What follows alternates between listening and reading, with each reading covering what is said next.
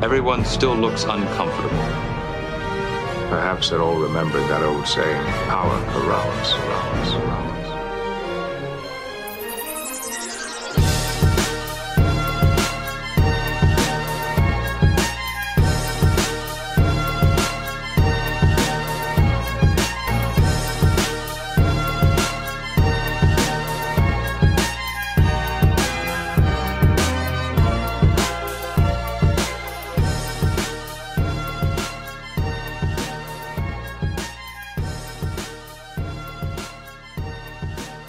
Hello and welcome to Second Officer Slog, episode 42. I'm your host, Em, and with me is my number one, Jackson.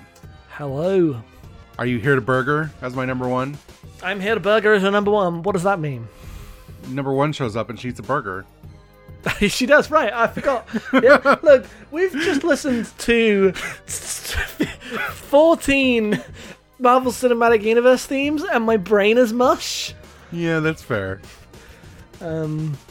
So I'm a bit out of it, but I'm ready to talk about Star Trek. Yeah. Yeah. You just want to get into it? We don't have anything else. Neither of us has done anything Star Trek related in the last week. Yeah, no. We've just watched the Discovery that has been watched. All right. Do you want to give us the... No, do you want to give us the... Sure. This episode is called An Obol for Charon? Whatever. I don't know. This is episode 4 of Discovery. It aired the 7th of February, 2019. Teleplay was by Alan McElroy and Andrew Colville. Story by Jordan Nardino, Gretchen J. Berg, and Aaron Harberts. It was directed by Lee Rose. It takes place stardate 1834.2512, also known as the year 2257. It's still 2257. It will remain. According to the stardates, apparently this is a week after last episode. So, Okay. What happens on this episode, Jackson? On this episode, we begin with number one showing up and eating a burger and providing some exposition. Spock's headed off, ran away from the starbase and everything, and done these murders supposedly. But she has found his warp signature, and the Discovery sets off to chase him. So Pike's like, "We're gonna go get him. We're gonna go get him back. We're gonna go find Spock. We're gonna go figure out what's going wrong."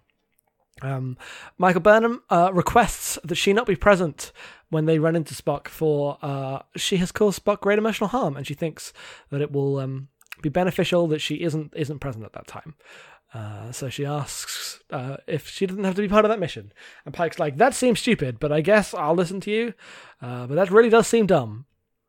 At that moment, the Discovery is pulled into the orbit of a massive big red thing that is not anything to do with the red things that we have seen so far. This is a big space rock that mysteriously makes everyone start talking random languages, has infected the ship with a virus, and has given Saru a little bit of a problem, but we'll get into that in a minute.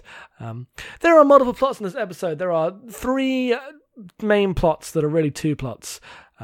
Plot number 1 is the general problem that is the Discovery being in danger and being in the grip of this ship. That's a big rock, big ship that is obviously a life form, obviously alive. And the plot of the episode, I'll just summarize it in its broad strokes because they're not really the thematic plots of the episode, are it has trapped them in. Eventually they realize it is trying to communicate with them because it wants to die. And the answer is to lower their shields and stop defending themselves. And then the ship, then the life form saves them and gives them all of its information and dies as it throws them to safety.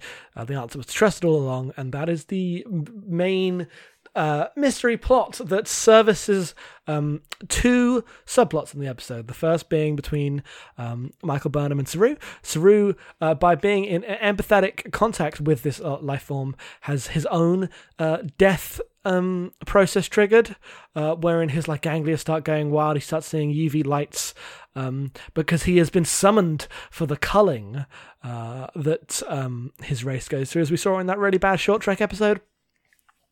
And it is terminal because either you succumb to the madness or you are killed by the other race. And that is what Sarah believes. Throughout the episode, he uses his like death situation to help them solve the main mystery, and then at the end of that mystery, it is time for Burnham to kill Saru, to put him out of his misery, to put him out of the suffering, and cut off his threat ganglia. And she's crying, and he's crying, and they all do that. But then she taps the threat ganglia, they fall out, he's fine, actually, and everything's fixed. And that is that plot.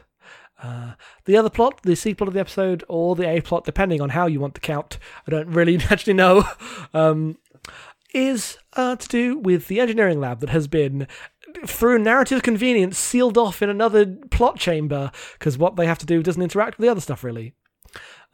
The spore life form that was inside Tilly has been taken out of Tilly, and is currently in like stasis.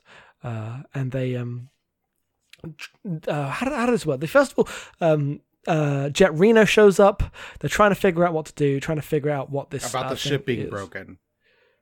Right, that's how this all comes in. Yes. Because the thing, when it breaks the ship, also affects engineering. They don't know how to fix the ship, and she's there to fix the ship.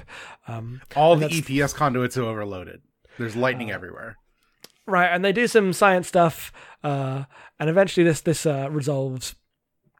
And the spore life form attaches itself back to Tilly again, and they try to use this to communicate with the life form and see what it wants. The only way they're going to be able to do that is to use a machine that can connect neurally, and the only way they're going to be able to make that work is if they drill a hole in Tilly's head. Usually this would be like a surgical procedure, but the ship's broken down, so they have to actually find a drill, sterilize it, and put a hole in Tilly's head. Tilly is not having a good time, but they do this. They communicate with the spore.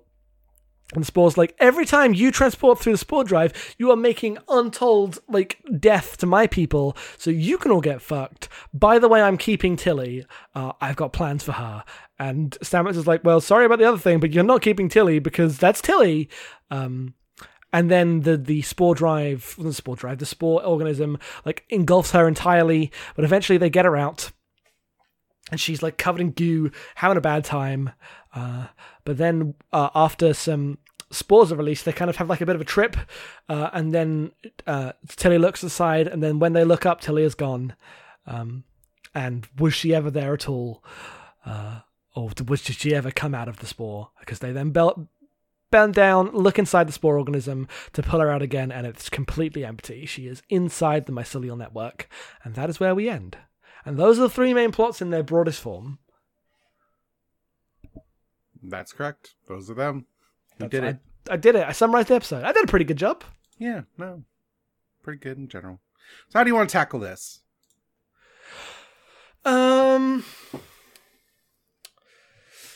Number one shows up to bring information about Spock's warp trail. Number one, getting her exposition moment is fun. I'd like her to have something more substantial to do, but I'm glad she's here for now because she's very cool. I mean, she shows up to eat a burger, put habanero sauce on her fries, and then give him a map and then leave again. But in terms of things to do in Star Trek, showing up to eat a burger is pretty good. Yeah, no, that's fair. If you're gonna have nothing, I'm pretty sure it was established in that Saru book that she's vegetarian. Do you think that all the Star Trek food is just vegetarian at this point? I mean, I don't think they've read the Saru book. I mean, I don't know. Kristen Byers read the Saru book. She works on this show. Possibly. I mean, if it's a vegetarian burger that she just likes burgers... do you think the things that come out of the machine are because of what they're built out of? Right, they're just built out of stuff. What does that mean to be a vegetarian in a world? Well, we're going to talk about this. We're not going to talk about Saru fake dying. We're going to talk about what it means to be vegetarian in a world where all food is replicated and made from molecules. Joe Sisko eats some fucking animals, but if you're getting your food from a replicator, it's all vegan, right? Absolutely. Like, why wouldn't you if you can just produce it out of component parts? I assume there are two stances on this, right? There's the first stance that will be, yes, it doesn't matter. It's a very materialist, is an animal dying? And there's the other one, which is, no, you are still eating the thing. You have like used a bunch of other technology to replicate meat, and it's a more philosophical difference about separating your like own processes from the needing of meat. I right? know that TNG says that by the era of TNG, nobody eats animals anymore, which is not true. But everyone at Starfleet, I assume, just doesn't eat animals anymore. Yeah, I mean, you can just create the material regardless. Yeah, unless you're like Worf or Cisco or whatever, right? Like those are characters that we see eating animals. Yes, but like it is when a random person has like a steak, right, from the replicator that is just when number one recompiled. asks for a burger, she probably just gets a fake meat, right? I mean, it's real, but there's no difference. I mean, if it's built out of like the things that are in animal flesh, they had to get that from somewhere, right? I mean, how deep does the recompiling of molecules go? this Are is they the big taking question. Does the replicator? I've always assumed the replicator could like on the electron neuron level literally recompile molecules. The question becomes: does the replicator have a big vat of like chicken and beef, or does it have a big vat of like carbon and hydrogen? I've always assumed it's carbon and hydrogen. I've always assumed it's carbon. That's why it can make anything, because it just the molecules come back together in the way they needed. So I assume there's no difference between definitely true of the TNG era, but this is the food dispenser, not a replicator, so it's a little different. Well, that's true. But yeah, it's probably not real meat. This is just a thing that came to mind because she's not in this episode very much. She's great. I'm excited to see more of her. I agree. Yeah, her the outfit's good. I agree. Yeah, I know you're pro the TOS outfit. I am too. I just don't think Discovery would look good with it. This is where we disagree. I don't know how I would feel about everyone wearing it, but every time someone walks in, I'm like, this is a much better outfit than anyone else is wearing. Yes. Even if they all wore the blue color, like not even the blue of if they all wore that uniform, but it was Discovery blue, I think I prefer that. There's just something about the like design of the shirt that's very good. Yeah. Pike spends the entire rest of this episode whining about how they need to go get Spock, which makes sense. I mean, it is his like science officer, but that's literally what he does. This also means because number one came over that Commander Nan is now on the ship because she came with her. Mm-hmm. She's like, I'm here now. She is wearing a dress version of the Discovery uniforms with like a skirt. It's very good. She's very cool. I like her a lot. Yes. This episode really gets into using the ensemble a bit more. Yes. So, yes, when we get to the big sphere, presaging that is a big conference room scene. But it's in the ready room. They just have a table to the left of Pike's ready room. This is not, I don't think this is the ready room. I think this is the other thing they built. Like, it's not off the bridge. Sure, but it is used as Pike's ready room. Like, because when we talked about it last time, we're like the thing that was Lorca's room is like a science lab now. Yeah, but this has functionally in most scenes been Pike's ready room because I mean that's how it is on TOS also. Like if Kirk's not in his quarters, he sometimes hangs out in the big conference table where he just also has a desk, right? Okay. That makes more sense then, coming from because I'm like, because I read it more as, Pike came in and looked, because he does have a moment of coming in and being like, everyone's in my ready room talking about stuff. Yeah. What's going on, guys? It's a good, funny moment. Yes. And so we get everybody there. I need an episode about Kayla Detmer stat, because she's great. She's got amazing faces all the time. She clearly is just a character psyched to be in Star Trek in the same way Tilly is, but nothing has happened to her yet, other than the time she lost her eye, I guess. That was a really bad time for her. Yes. She did a cool drift the other week. Yeah, she did do a donut in a starship. So she's incredible in my book, but she needs a plot. Yeah, because I like her a lot. Linus once again stealing the show by mentioning that he had a cold that day that he sneezed all over that dude who died, but mentioning how his cold is especially bad because he has 4 like nasal passages or whatever. 4 or 6, I don't remember what he said. A lot of snot's going to come out of that man. It did. Yes. Can confirm. Yeah. Saru is having salt with his tea, which is already established. It's gross. Don't do this, Saru. I guess it's fine for him, but it's gross. You're gonna be racist now. I'm gonna be such a racist. So the thing that's outrageous about this is that the ready room just has salt and pepper shakers on it, as if everyone hangs out and has dinner there. I mean, you would, wouldn't you? You would. I guess. But, like, it's not him drinking the tea with salt in it. It's the idea that people could just be having the Star... Like, where's the episode where Picard's debriefing everyone and Deanna Troi just has her, like, hot fudge sundae in front of her?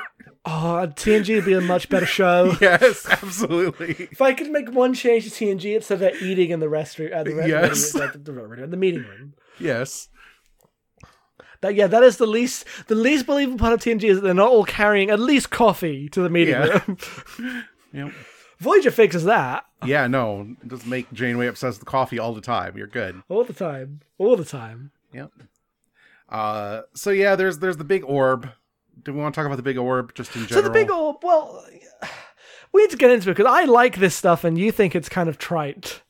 It's it's not that it's trite. It's that I've literally seen this plot like 6 other times. That's what trite means. I don't know. Because trite kind of means that, like, it's a trope. I don't know if it's trite. I think it's done okay.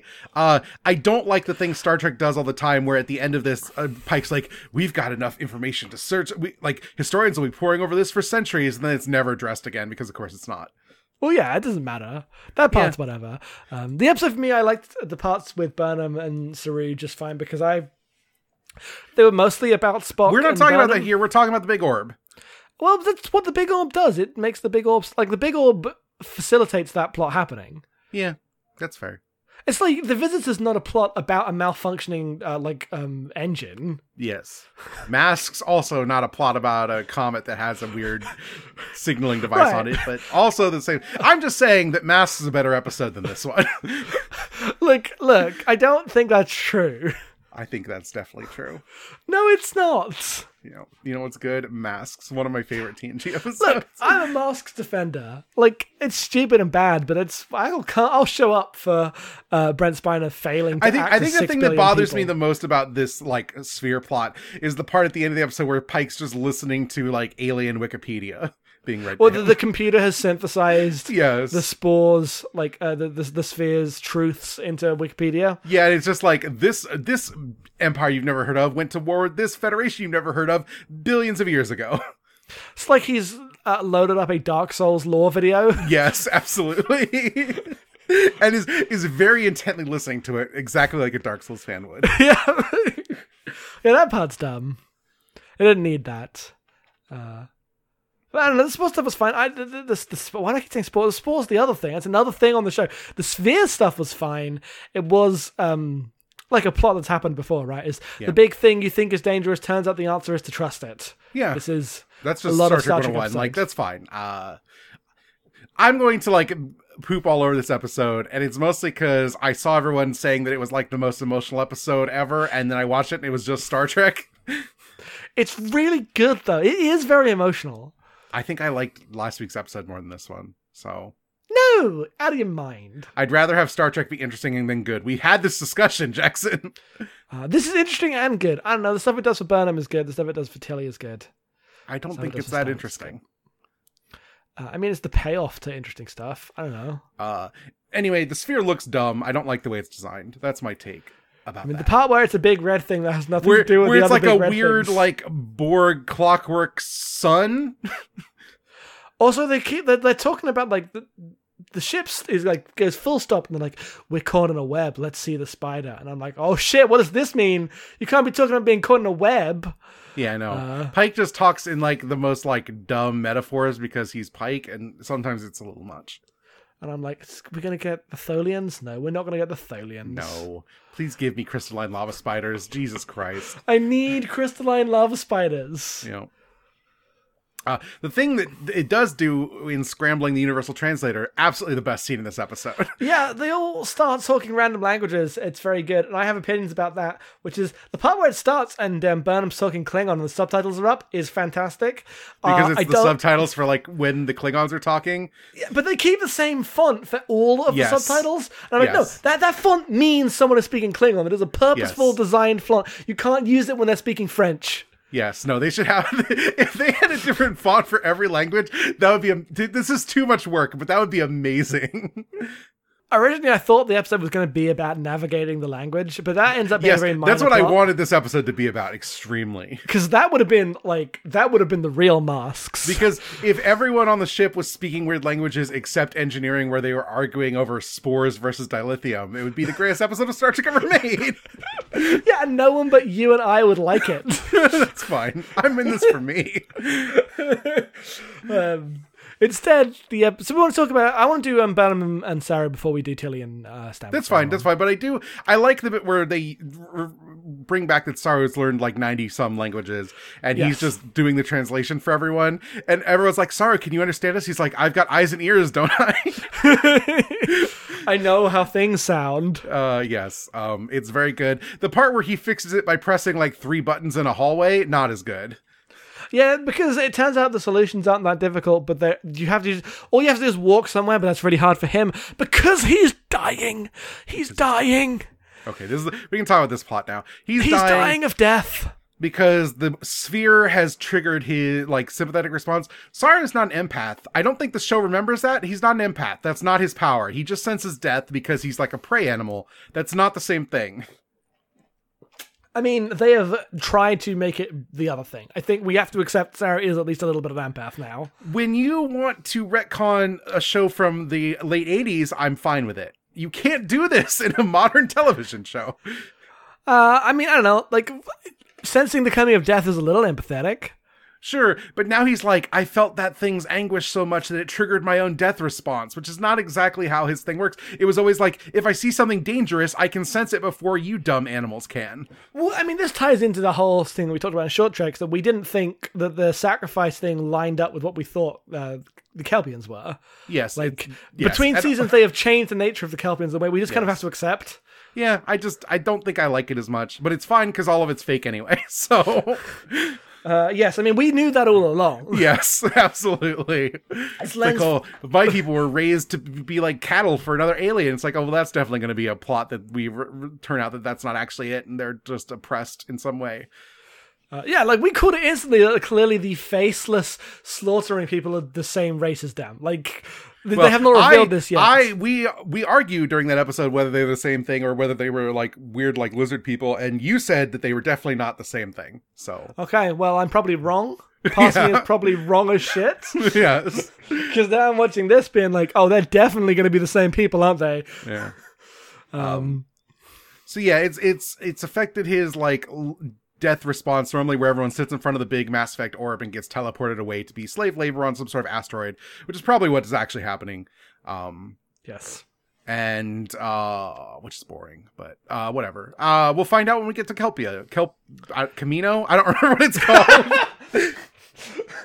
Fucking hell. His planet has a name, but my brain just gives me Camino. Kaminar? Kaminar? Yes, Kaminar, that's right. Close enough. Who ordered the clone army? Well, the Baul did, obviously. Well, the Baul did, obviously, yes. They made a planet disappear from the Jedi Order? Yeah. So he's sweaty and in a lot of pain, and that's sad, and Burnham's like, oh, I'm going to help you. He's not very good at being sweaty. They do not have like that much money to make the prosthetics like sweaty and run down. I bet it is really bad for the prosthetics to be spritzed down with water all the time. Yes, So they only I bet did it is like as well. One scene. And so he's going to help Burnham figure out the space mystery at the asteroid, which is talk to it because it's a Star Trek show. We already covered that part. But in the meantime, they're going to talk about like why he kept the fact that he could potentially just die someday, because that's what his species does from Burnham. And he's like, I'm the most secret person in all of space. How are you surprised by this? Which is my response, honestly. Yep. Part of this comes from, we've read the books where he noticed that Burnham broke into his room one time when she touched one thing. Yep. Also, that lines up perfectly with everything he's ever done. Yes. And he's like, I didn't even share my language with people. You need to be the executor of my will. You need to listen to all my logs. And she's like, that would be very painful since we're friends. He's like, yes, I know, but that's why I ask you to do it. Because sometimes Burnham's a bit dense in these shows, I feel like. As the like point of view character, sometimes she's given very ridiculous things to say. I mean, she's a ridiculous character. Yes. And this stuff is good. Like when they're in the science lab trying to figure this out, they're talking and being empathetic towards each other. I like this a lot. Yes, me too. Later, when Saru is Jeff Actually Goldblum dying? shirtless on a rock. Yes. Dying for about 10 minutes. Yes. Where it's like, oh, you can see me without my shirt on. Isn't my chest weird and ornate? And I'm like, yeah, it sure is. It's a good makeup effect. And then he's like, look at all the plants. I had 15 seeds when I left Kaminar, and now look at my garden. And I'm like, yeah, sure, Recco Alond, I got it. God damn it. And then he's like, I keep a knife that I took from my sister. I use it to... It's a knife that he uses to trim the plants. He could just replicate as shears. It would be much better than using his knife. He uses his... Look, we cannot get mad at Star Trek for doing its like weird ceremonial knife shit. It does this a lot. It's specifically that this entire scene is meant to pull at your heartstrings in like the most like ham-fisted obvious ways. And I think the other scene did it better. And for they already did all this stuff and they just reiterate it with like more like pathos. This scene does not work for me. I mean, I prefer the scene in the science lab because they're being much more earnest with their feelings. Yes. I think that scene was the really emotional one for me. Yeah. And there's other scene in the other plot. But I like all the stuff when they're talking about Spock and when it's less about the moment to moment, is Saru going to die stuff, and more about Burnham learning that she can't run away from Spock because she's scared. She has to go like talk to the people who she loves. I think that stuff's really well handled. Because that's what the episode is about. Yeah. And that's like, I don't know, I found that very moving and emotional. Like, you gotta deal with your shit. Yeah, so I agree with this as like the thing that Burnham's learning through this episode. I just think that the way it's presented is just too much. It's just too melodramatic for what I like out of Star Trek. I get it, but I don't know, I'm fine with some broad melodramatic emotional strokes sometimes. There's just so many scenes of Burnham crying like tearfully at Saru in this episode, talking about how you were the best Kelpie and you have become strong and learned how to work through your fear, and isn't that great? And I'm like, he's gonna survive. It's Star Trek. He's like the third build character. I mean, this show has not been shy about killing people off. I was worried for a bit there. I was not worried for a bit there. I just feel like none of this worked for me. I don't know. I know that I'm in the minority here. I think most of the stuff sucks. And then when the dramatic moment comes, I'm like, oh, are they actually going to do this? Are they just going to kill Saru? She brings a knife. His fucking threat ganglia just fall out because they're fake. They're like a weird like symbiote or something. They do immediately just fall out. Yeah. And she's In a way, look, it's like, your things fell out and you're not dead. And he's like, that shouldn't even be possible. And then he's like, I don't fear anything anymore. I feel incredible. And I'm like, oh, this is going to go really badly for everyone, isn't it? No one brings up that literally like 3 months ago, when he first felt no fear, he almost tried to kill Michael Burnham. He did do that.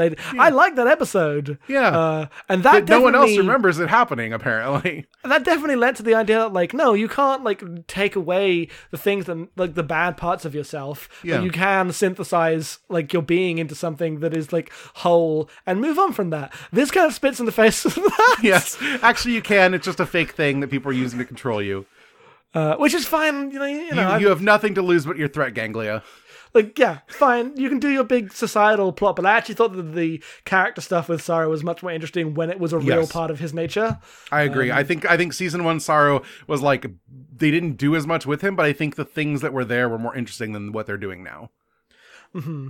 Because, yeah, as much as I did enjoy most of the episode, I'm not necessarily sold on the idea of the threat ganglia just falling off, because I see how that, like, leads the plots down the line, right? Like, he's going to become too overconfident and fuck things up, trying to fix his society. But also in, like, he's going to come down and, like, the answer is going to be that they were, like, that everything was a lie, which is fine, but, like, very rote compared to, like, the people believe in it. Like, he believed in this up until his threat ganglia fell out. He rejected it, but he believed in it. And that's important compared to, like, this was all just a fake thing that was used to control you by weird space aliens. Mm-hmm. I just think it's a less interesting plot direction to take Saru. And even in, like, the way of saving him, right? Like, because Sarah's like, oh no, I have to go and Burnham's like, is there no other way? Whereas I think that Burnham should have actually just, knocked him out. And been like, we're not waking him up till we can fix this. Like that's what Burnham would have done. Yes, absolutely. Because Burnham would have gone like, I'm definitely killing you now, and punched him in the face. Yes, exactly. Because Because, yeah, like... She started a war with the Klingons because she believed she was right. Yeah, no, yeah, like, as much as I liked the emotional stuff between them, I do think that final moment... She only goes to cut it out because it was never going to work. Yes, exactly. And so just the whole thing felt fake to me to begin with. Like, all this is just stakes for nothing because I knew it'd be solved, because the actual answer is they're going to go to Kaminar and be like, the Ba'ul are lying to you. This is not your religion. This is a fake thing. This is always where this was going. And the fact that they tried to like fake out with, oh, Saru's going to die and maybe that plot will have to happen without him. I'm like, no, that's not how TV's written. Mm-hmm. So it just did not work for me. I'm interested to see that plot where they go back to Kaminar, I guess. But like, I guess, like, yeah, it does. For as much as I was much more positive on the episode as you, I definitely am now less interested in Saru as a character. Yeah, like this is an A plot when it should be a B plot leading to another episode where the A plot happens about Saru. Yep. I just think it's overwritten, and because of that, they they take it to an interesting emotional place, overextend, and then like end up with something that's less interesting through all of that effort, and it's a shame. I don't know. I did not like it. Yeah, I mean, if this episode ended with Saru and Stasis and everyone being like, "We're going to save him somehow," that would have been a much better ending. Yes. The search for Saru. The search for Saru and Spock. Yep. But yes, then we come to the what is actually the like least important plot, but the most important series wise. Yes. In terms of like consequent stuff happening in the engineering lab. Also the good one. Also the good one, yes. This is where there's a really emotional scene that really got me in this scene, which is where when they have to drill into Tilly's head. We'll get there. We're gonna go through beat by beat, are we? So Jet Reno shows up and literally with no provocation, because so you were like, I don't think she's real. The only reason I just assume she's real is because when number one showed up, she just apparently brought two other people with her that introduced themselves as if they've always been there, because they had to like reconnect like a thing that happened in the show that they dropped for 3 episodes. Yeah, and I bet like the show's already introduced random characters like this as like a sign that they might not be real. Yeah, and this is the plot where this is happening. She walks into the room where the not real things are with no explanation of why she's actually there beyond a single line that doesn't really hold water. Yeah. I think, so this is like totally outside the plot of this episode. I think Jet Reno should be a non-binary character in Star Trek. I agree. This was my reaction to this episode. If you don't know, Tig Notaro is a comedian. I've seen her live. She's very good. But that's good.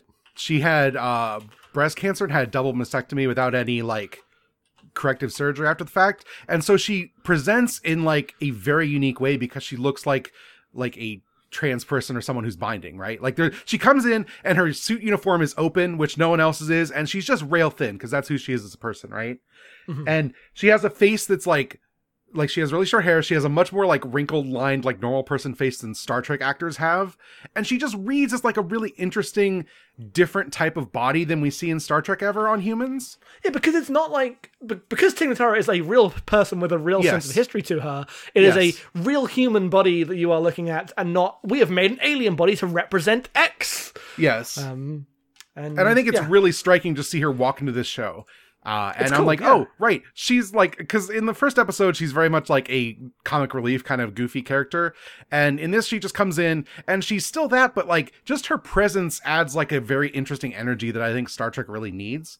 Yes, especially in the dynamic she is in with Stamets and Tilly. Yes. I think the trio is really good and interesting. Yes. Which are already like interesting characters and in some ways like undercut a lot of like the weird body issues of television production, right? Like, Tilly is a heavier character, and it's never brought up, and she's still athletic and cool and awesome, and I like that fact about her. I do as well, but I also, like, because I noticed that, I kind of laughed at it and be like, she's normal. Yeah. Like, she is absolutely television heavier in a way that is, like, good for the representation of how people are cast on TV. Yes.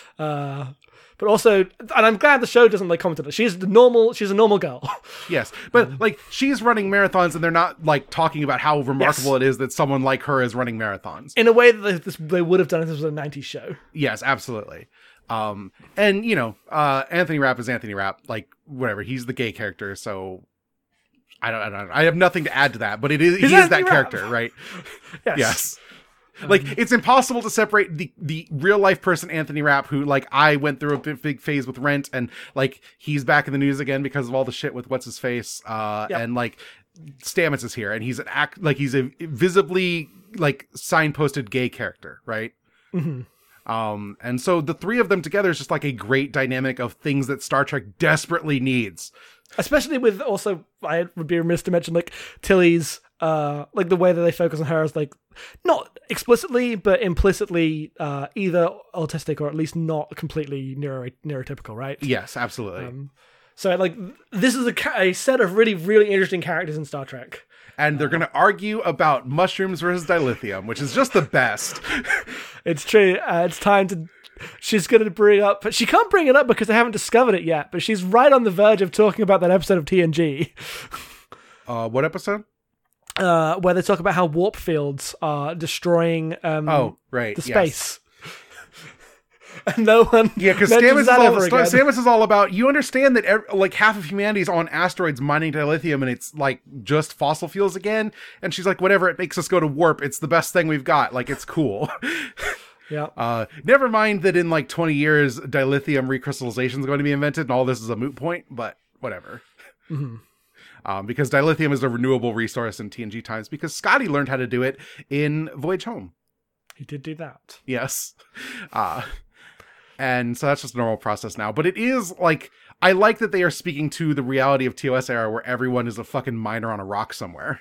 Getting eaten by hordas or whatever. And, like, the Klingon TOS Cold War that is to come is mostly a war for this kind of resource. Yes, and not always explicitly. Not like the episodes aren't always explicitly about we're getting dilithium, but they are definitely land grabs. I mean, that's literally what Mirror Mirror opens with, is him trying to convince a planet that has a bunch of dilithium to sign on the Federation. Like, you're warmongers, we don't want to do that. And he's like, no, you don't understand. We're the Federation, we're not warmongers. And then beams up to the actual warmonger Terran Empire, right? Yeah, and like, not all the episodes with the Klingons are about that, right? Yeah. But it is... When you look at TOS and Star Trek as a whole, you can draw that as a central theme, as these are two empires fighting over resources. That is what they do and what they did. And it's good to see the characters argue about that. Yes. So that happens. All the spore stuff, whatever. How do you feel about people in Star Trek just knowing what recreational drugs are and probably having taken them before? Good, because I think what it actually implies and backs up is that every human being on the Enterprise D is the biggest, squarest dork who has ever lived. This came up in the Discord. It was like Discovery has like real parties and people reference music that people like actually listen to in our era, which, like, you know, there's the whole Star Trek has no culture after World War III thing, which is just a weird manufactured thing because of television. I don't really feel like getting into that galaxy brain-wise, but everyone on Discovery like fucks and does drugs and is cool and likes good music, and everyone on the Enterprise is gonna sit for a poetry recital like it's a thing people want to do. And the worst part is I am absolutely the person who would rather sit for the poetry recital than go to the party. You would go and watch that incredibly old ensign perform absolutely in a string quartet with Data. I don't know if you know this, I am a huge square. I would love to be on the Enterprise D. I would love to just make pottery and listen to string quartets and watch Riker blow into his trombone. I'll prefer any of that over one party where people are like playing rock music and drinking. Everyone's getting like, I mean, it wasn't rock music, but that's just how square you are. Yeah. But like everyone's just being cool and dating each other and getting drunk and hanging out. Yes. And you're like, no, thank you. Where can I watch a PowerPoint presentation on the history of some obscure culture? Yes. You have to know where you stand in the universe, and I stand on the Enterprise D. Yes, no, I also just like this as in opposition to TNG because this is like DS9 people are cool, right? Like, yes. I mean, they're dorks, I like this explicitly because it really like makes like canon the weird textural friction of like when Rolaren shows up and is like, why is everyone here a cop? Because they're all cops. It's a ship of Eagle Scouts. It's the flagship of the fleet. They're all like this. Yep. The coolest person you've got is Will Riker. He's very cool on that ship. I want the show about Will Riker going to any other... I mean, he goes to the Klingon ship. Yeah. But it's not quite enough. Yeah, no, one where he just goes to like a cool ship like Discovery and everyone's like, who's this dad? Oh, if there's some kind of time-displaced Riker episode with Discovery, I will lose my mind. Oh, it's really good. Yeah. Very silly. I like all that stuff a lot. And then Stamets proves that Stamets is maybe the coldest person in space by just like casually drilling into Tilly's skull. This is my favorite scene in the episode. I really liked it too. Because while you have the super melodramatic stuff in the Saru plot where, oh, I'm going to kill you now. I'm killing you. Oh, it didn't matter. In here you have him being like, I guess we're drilling into your face, until he's like, okay, I'm fine with that, while being the least fine with that you can be. Yeah, but like he's like, okay, what's a song you like? And so she sings Space Odyssey, which is a good choice. And they both sing it together, and it's good, and I teared up. And then she's like, just like singing along with him. She knows it's coming. Is not like she is scared, but normal Tilly's scared. And then he just drills into her head, and it's like not. It's very like anticlimax, and I love that about this scene. It's just a really difficult medical thing. Like, yeah, it's just another day on Star Trek. You're going to drill into your friend's skull with an actual just power drill. And I like it in comparison to last time where they pulled the spore entity out of her, when that was a big like effect, and she went all Silent Hill. Yes. Whereas this was just very quiet and very nice as they sang the song together. And yes. Good choice, Tilly. Yep. Who doesn't like Space Oddity? I don't know. I don't want to know those people. It's a good song. True. It's a good song. Yep. I think that might be everything I have. Yeah, and then you get the actual ending, which is her disappearing. Yeah. And my only note on that is that when we joked about her being the O'Brien last week... Definitely true. Tilly must suffer. Tilly has suffered so much. We were joking about, like... I made a joke on Alt about what I would do if I was plotting Tilly. I was like, I'd be probably pretty cruel to her and have her, like, fail out of the captain's... captaincy program. Meanest thing you've ever done. Which is, you're like meanest thing. I'm like, oh, she should go back, but I think she should like lose it and understand, use it as a way to confront stuff within herself. It's it's also too close to Wesley's arc for me. That's fucking true. Fuck, Yeah. I didn't even think about that. But that's the direction I was going in, and you were like, she should kill a person on accident. Yes, Whereas I wanted her to have a failure that's like personally catastrophic, but like materially nothing. I think that's interesting for Tilly. Instead, what's happened, as opposed to either of our ideas, because she's the nicest person who's ever been in Star Trek, she's just gone through hell. Which honestly is probably the better one, because you feel for her a lot in the time, but also it's hilarious.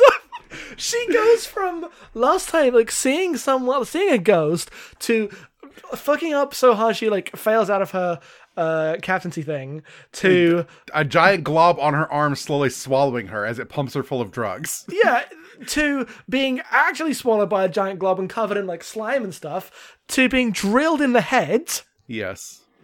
The drill in the head happens before she's swallowed by the giant slug, to be fair. Yes. To, in the end, like the final shot of the episode is her, like, in a null space covered in tentacles and terrified. Yes. So, could not be going worse for Tilly. I'm sure she'll hang out with Culber next time or something. Did you not watch the preview? No, is Culber in the preview? No. Oh, okay. No. Well, I don't want to know. Just a lot of Tilly stuff next episode. So yeah, I do not want to know. You once you see the episode, you should go back and watch the preview, because it's maybe the coolest preview in a while. It just looks like an awesome thing happens next episode. I hope it's true. Okay, well that's why I don't watch the previews. Mm-hmm. I like to see the lies. No, it's fine. You have a much better brain about this stuff. Yeah. But I think I'd probably say this is my least favorite episode this season. Still good. I liked it a lot, but it's one of my favorites of the show so far. I just like the broad emotional gestures. I can't help it. No, none of that worked for me. I thought it was like kind of laughable in how overwrought it was, which is, I know that this is just me. Like, this might just be a function of I just see the television show Matrix too much. Mm-hmm. And sometimes you just disconnect from things that you're like, if I was just watching this, I'd probably be beside myself, but I know too much now. Right. Because when this show kills people, and it's killed a lot of people, it never does it like this. It kills them. It just, it does. Name a single person who's died in this show in like a way that got a good send off. That wasn't just, oh, they're dead now. Shit. This shit got real. That season 1 really lent into the bam, dead. Isn't that like a big deal? Yeah. Game of Thrones-ness very hard. Yep. No one has got a truly... I hope someone dies with a good emotional send-off at some point. There's literally an entire scene where Burnham's dragging Saru off the bridge and everyone stands up dramatically and looks after him longingly, and then the doors close as the sad version of the Star Trek theme plays. I'm like, this is bullshit. Stop doing this to me. They all stand up and press F to pay respects. Yes. I'm like, this is ludicrous. Nothing's going to happen. You were just signposting how much nothing's going to happen by doing this. Yeah, I mean, I do hope that someone gets, in this show at some point, someone dies and gets the big earnest thing. Because I don't like when all the deaths is meant to be shocking. I think you should give them a reverent treatment. Maybe you shouldn't give the reverent treatment to the fake outs. Yeah. But I would like someone to get a good send-off. I think that's a good part of a show with deaths. You should give someone a good send-off at some point. Has anyone in Star Trek ever gotten like the good send-off? I can't name one. Single good send-off. No. Yeah. No, because Dax's is laughable. Yep. Spock's is like just the right length. Spock's is a good send-off. Yeah, Spock's is good, but it feels like a thing that is like, it's the culmination of everything happening in that movie, but also it's relatively short. Like if it had just been the thing in the science lab and then suddenly like Saru had collapsed or whatever, I would believe that Saru was dying. Mm-hmm. Because that's the length of the send-off you need. You have the emotional connection and you want more. The part where they drain the event of all of its like emotion is when you know that it's a fake out. That's true. Because what's the point of a character death in fiction where you go through everything and you're left totally satisfied and then the character dies? That's literally not what the function of death in fiction is. Right, I guess that's true. I guess you just have him stay around then. Yeah. And make more What happens stories. is they cry for 10 minutes and then his threat ganglia fall out. They're like, oh, well, I guess we're done with that now, which is what they did. But it really undercuts the belief in like the magic of the fiction, right? I mean, you can have this thing, you can have that death and have it work, but then the show ends is what happens next. Yeah. Like, you can do that. There's a specific show I'm thinking of that I don't know if you're thinking of as well. But I've seen this happen and this death went on for about 15 minutes. I don't know what you're talking about, but we're not going to talk about it here. We'll wait till... No, it's not May.